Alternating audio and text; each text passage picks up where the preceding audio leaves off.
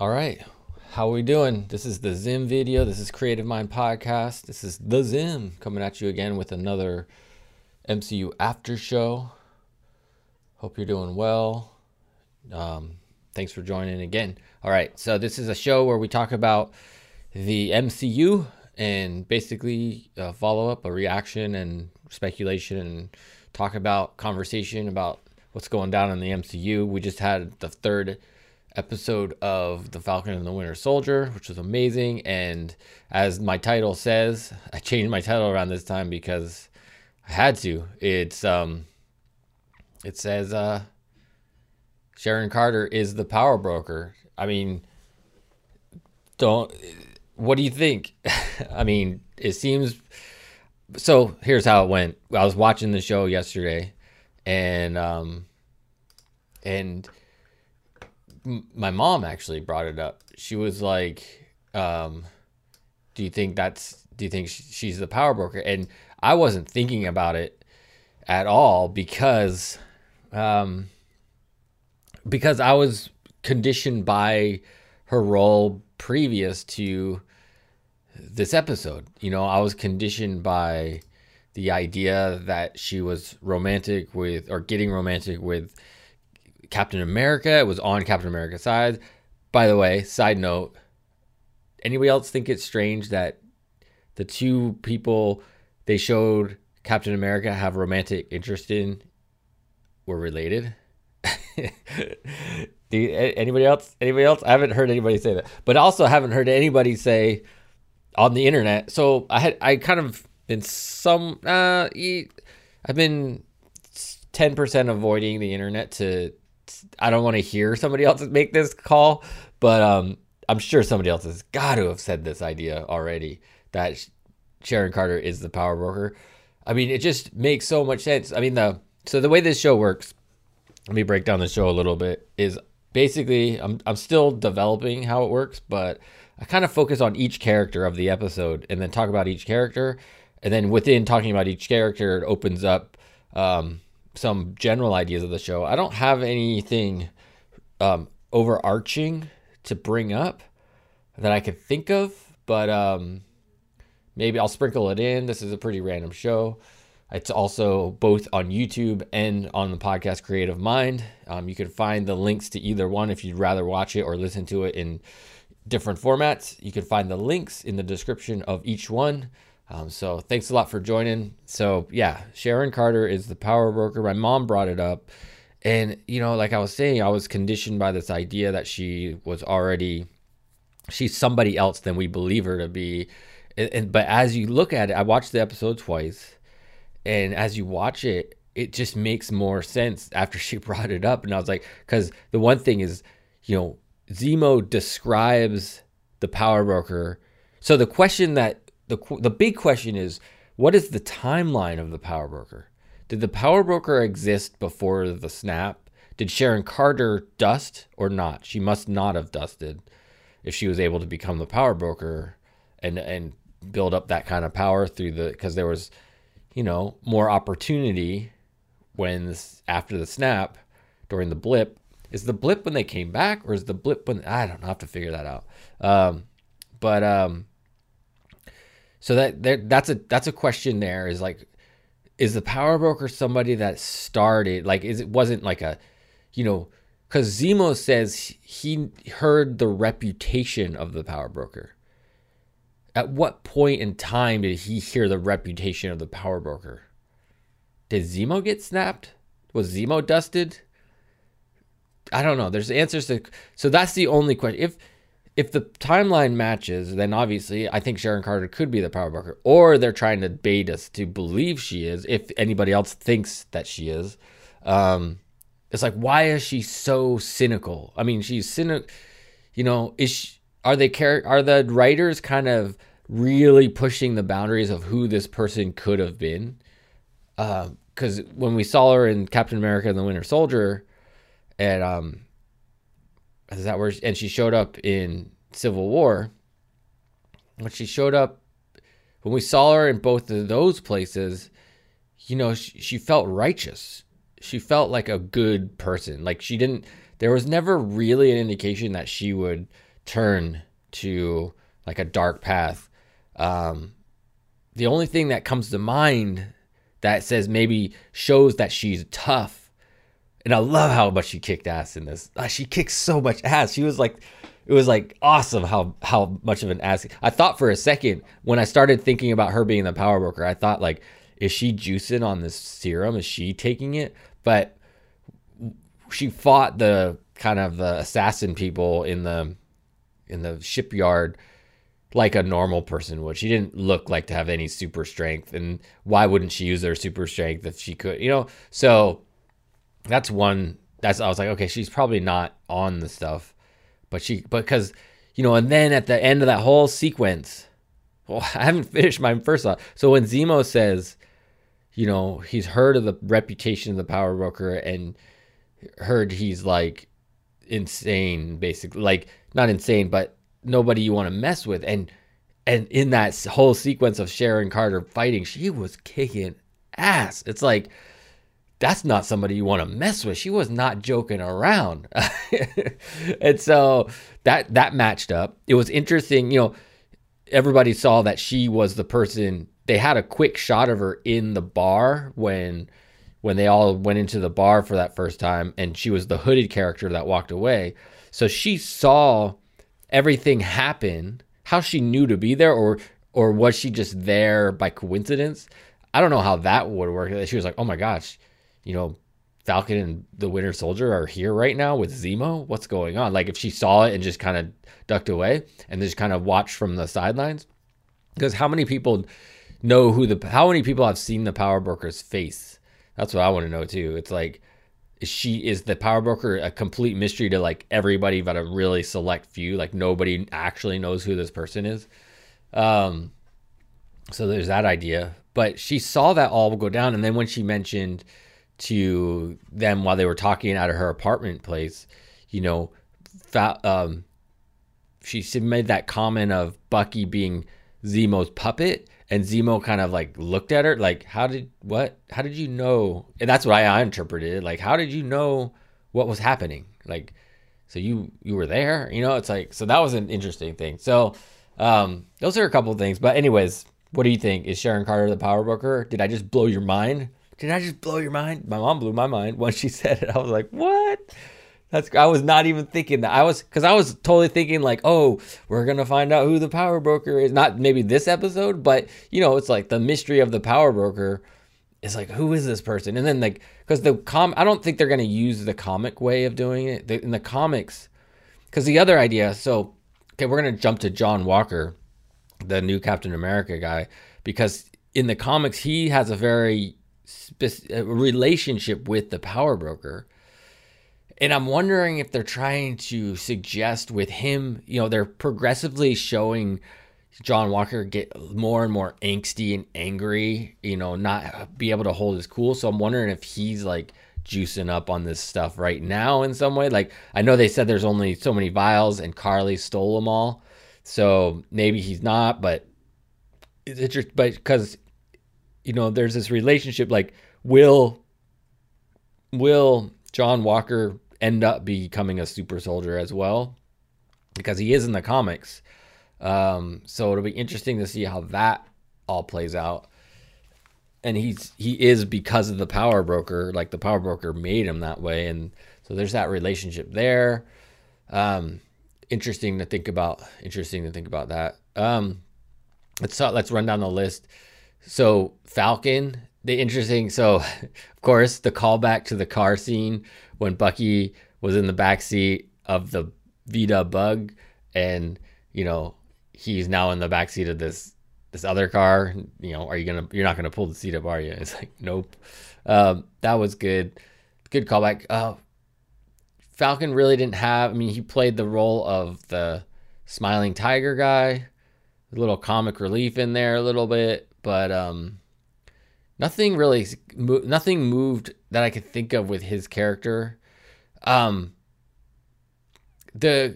one thing that did make me kind of question a little bit is how quickly he accepted the fact that Bucky helped break Zemo out of prison, which reminds me, So we'll get to Bucky next, but so that whole thing, like that whole discourse, like, okay, I'm okay with this now. And then so it kind of, well, we kind of have to talk to about Bucky and Falcon all at the same time, and Zemo even, because when they're in the bar and they're fighting, there's people, they specifically show people videotaping this.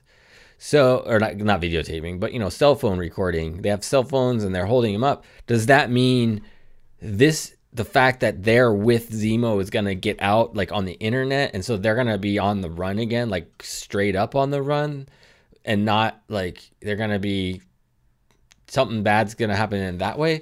So, and is that how they're able to, so they might decide like, well, okay, we're fugitives anyway. We're back on the run. We can't go home. Let's just, and they're relying on Zemo, which is another thing. Like, why is Zemo so willing to just work? There are so many opportunities for him to just go like, I'm out of here. Peace. Peace out. I'm gone. I'm not coming. It's like, but he's willing to stay with them. So they're making Zemo almost like this anti-hero in a way, for this show at this point anyway. They're like making him willing to work with them because is his desire to snuff out any idea of the super soldier so passionate and anything about super, so that he's like, I'll just stick with these guys because they're going to help me take out the people I want to take out, like he did in the show with taking out the doctor.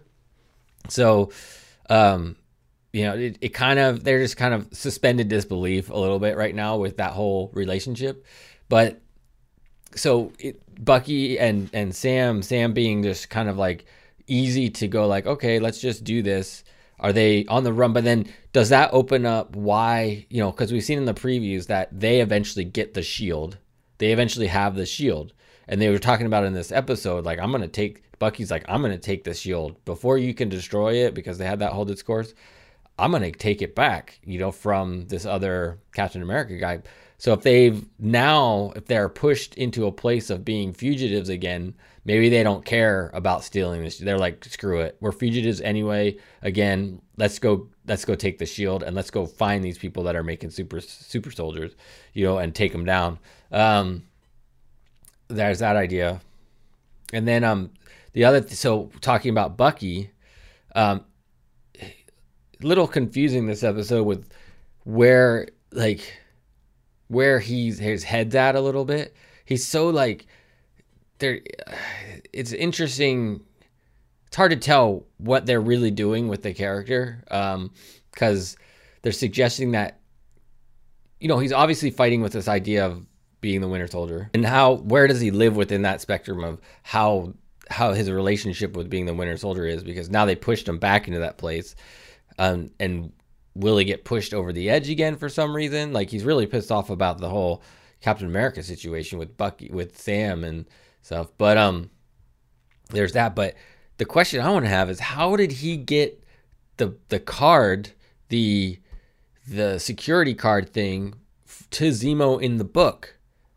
Like, did he set this? Does he have connections that he tapped into before he even went there? Like, he called up some security guards. He's like, look, I want you to put this in this book and give it to Zemo, because we're going to show up and break him out. Like, how did he do that? They don't explain. They're like, oh, what book you reading? Oh, Machiavelli, or however you pronounce it. And, oh, by the way, there just happens to be a key card in there that you can escape with. Like, how could he use the key card to get on that side? Whatever. That was a little bit, yeah, but they just needed to get him out of the prison somehow. So there's that one. This might be a slightly shorter episode, because I'm getting through all my points pretty quick. But then we have Karli, the interesting play on Karli. So they're really twisting.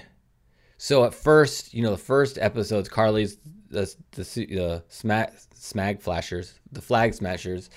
In the first episode or the second episode or whatever, they made them seem like they're kind of righteous about what they're doing. But then, so you kind of felt for them. You're like, oh, even though they're anti like establishment, at least they're not bad guys, in the same sense. But now they're bad guys. They just killed a bunch of people. They just blew up a bunch of people.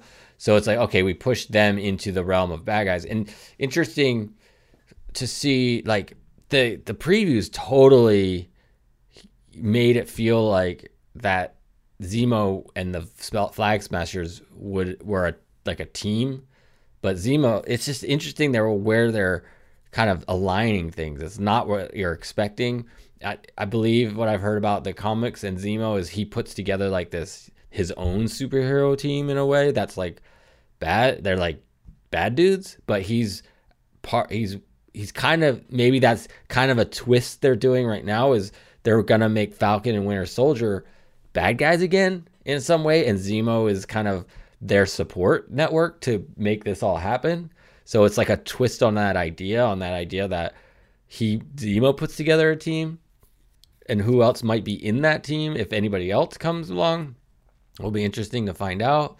But yeah, Sharon Carter, the power broker, I'm pretty much like, that's like, I'm interested to see how that plays out, because that right at the the end of that whole sequence, she goes to the girl, her driver, and she's like, we got a problem. Actually, we got a couple problems, because, and then when Zemo shot the doctor, she's like, what did you do? She's like, I need that guy. He's making me my serum.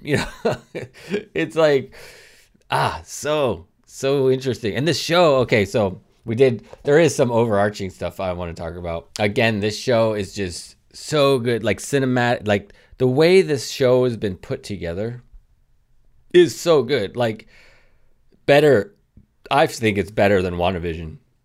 Like, I really liked WandaVision. I thought WandaVision was awesome. But this show is just so well paced and so well crafted. Like, there's nothing out of place. Like WandaVision, there was a few things out of place, and you're like, yeah, they didn't do so good. Like, in terms of quality, in terms of like cinema, that level of quality we're used to.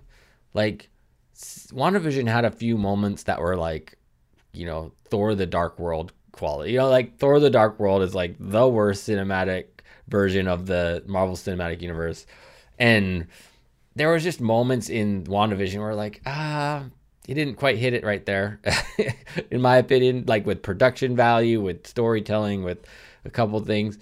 But so far, Falcon and Winter Soldier, after 3 episodes, like nothing is out of place. Everything is like perfect as far as I'm concerned. Like, I mean, yeah, if I had to really stretch and go like, if I had to really go like, where are they failing in this show?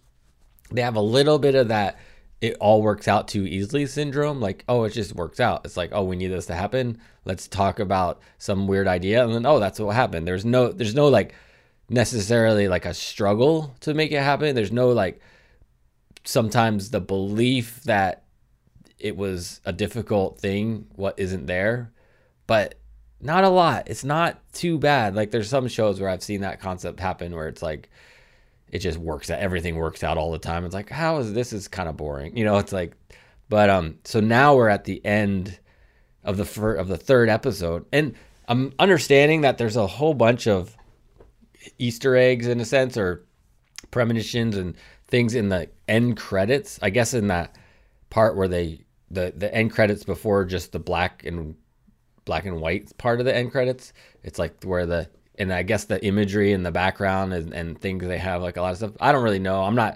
This is not going to be the place for, to learn about that stuff. You're going to have to go somewhere else.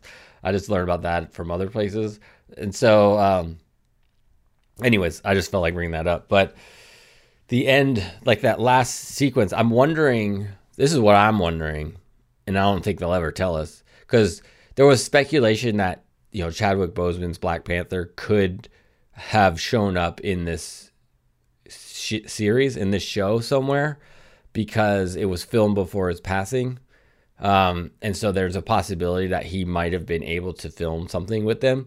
And I'm wondering if he did, and Disney decided to cut it out because they wanted to respect him and they didn't want to use him. Because if he is in the show, it would be really interesting if they chose not to use that as part of the promotion of the show, because it's like, what? This is Chadwick Boseman's last on-screen appearance. How would they not use that? So I'm wondering if they maybe switched it up, knowing that moving forward in the MCU, he's not around, so they need to set up somebody else in Wakanda to be, a connecting thread. And so they chose, I don't remember her name, but the leader of the guard, in a sense. And I'm wondering if in that last scene actually was filmed with Chadwick Boseman. Like, I'm wondering if he's the one that showed up. And then Bucky was like, I was wondering when you were going to show up. Because they do have a relationship, with him being the, in Wakanda for a while, the White Wolf, idea. So that was interesting. And then it's a little bit like, so Bucky saw these were they putting these things out for Bucky to see and being like, we want to talk to you before we go kill Zemo? Or what? I don't know. Because it's kind of interesting that they did that instead of just been like, Zemo's dead. He killed our king. He's dead, straight up. But it'll be interesting to see how the Wakanda connection plays into this show. We haven't got a lot of Madripoor yet. Madripoor, is that the name of it? I hope I'm saying, or am I confusing it with the Doctor Strange place? Anyways, the place they went to see the power broker. Madripoor?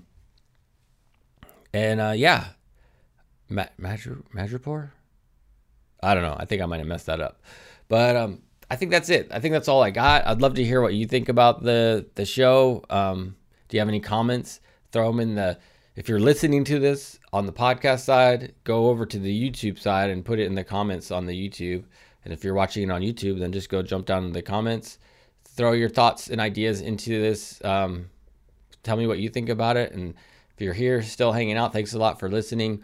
The last episode was the most listened to and viewed episode of the show yet. Still not crazy a lot of people listening by any means whatsoever, but hopefully maybe people will start to find this show and be interested in how I think about the show and how I talk about it, and just want to hang out with me for a little while. Look, this one's not even going to be a half hour. This one's pretty short. Excited for the next episode. So until next week, be loving, kind, and patient. Peace.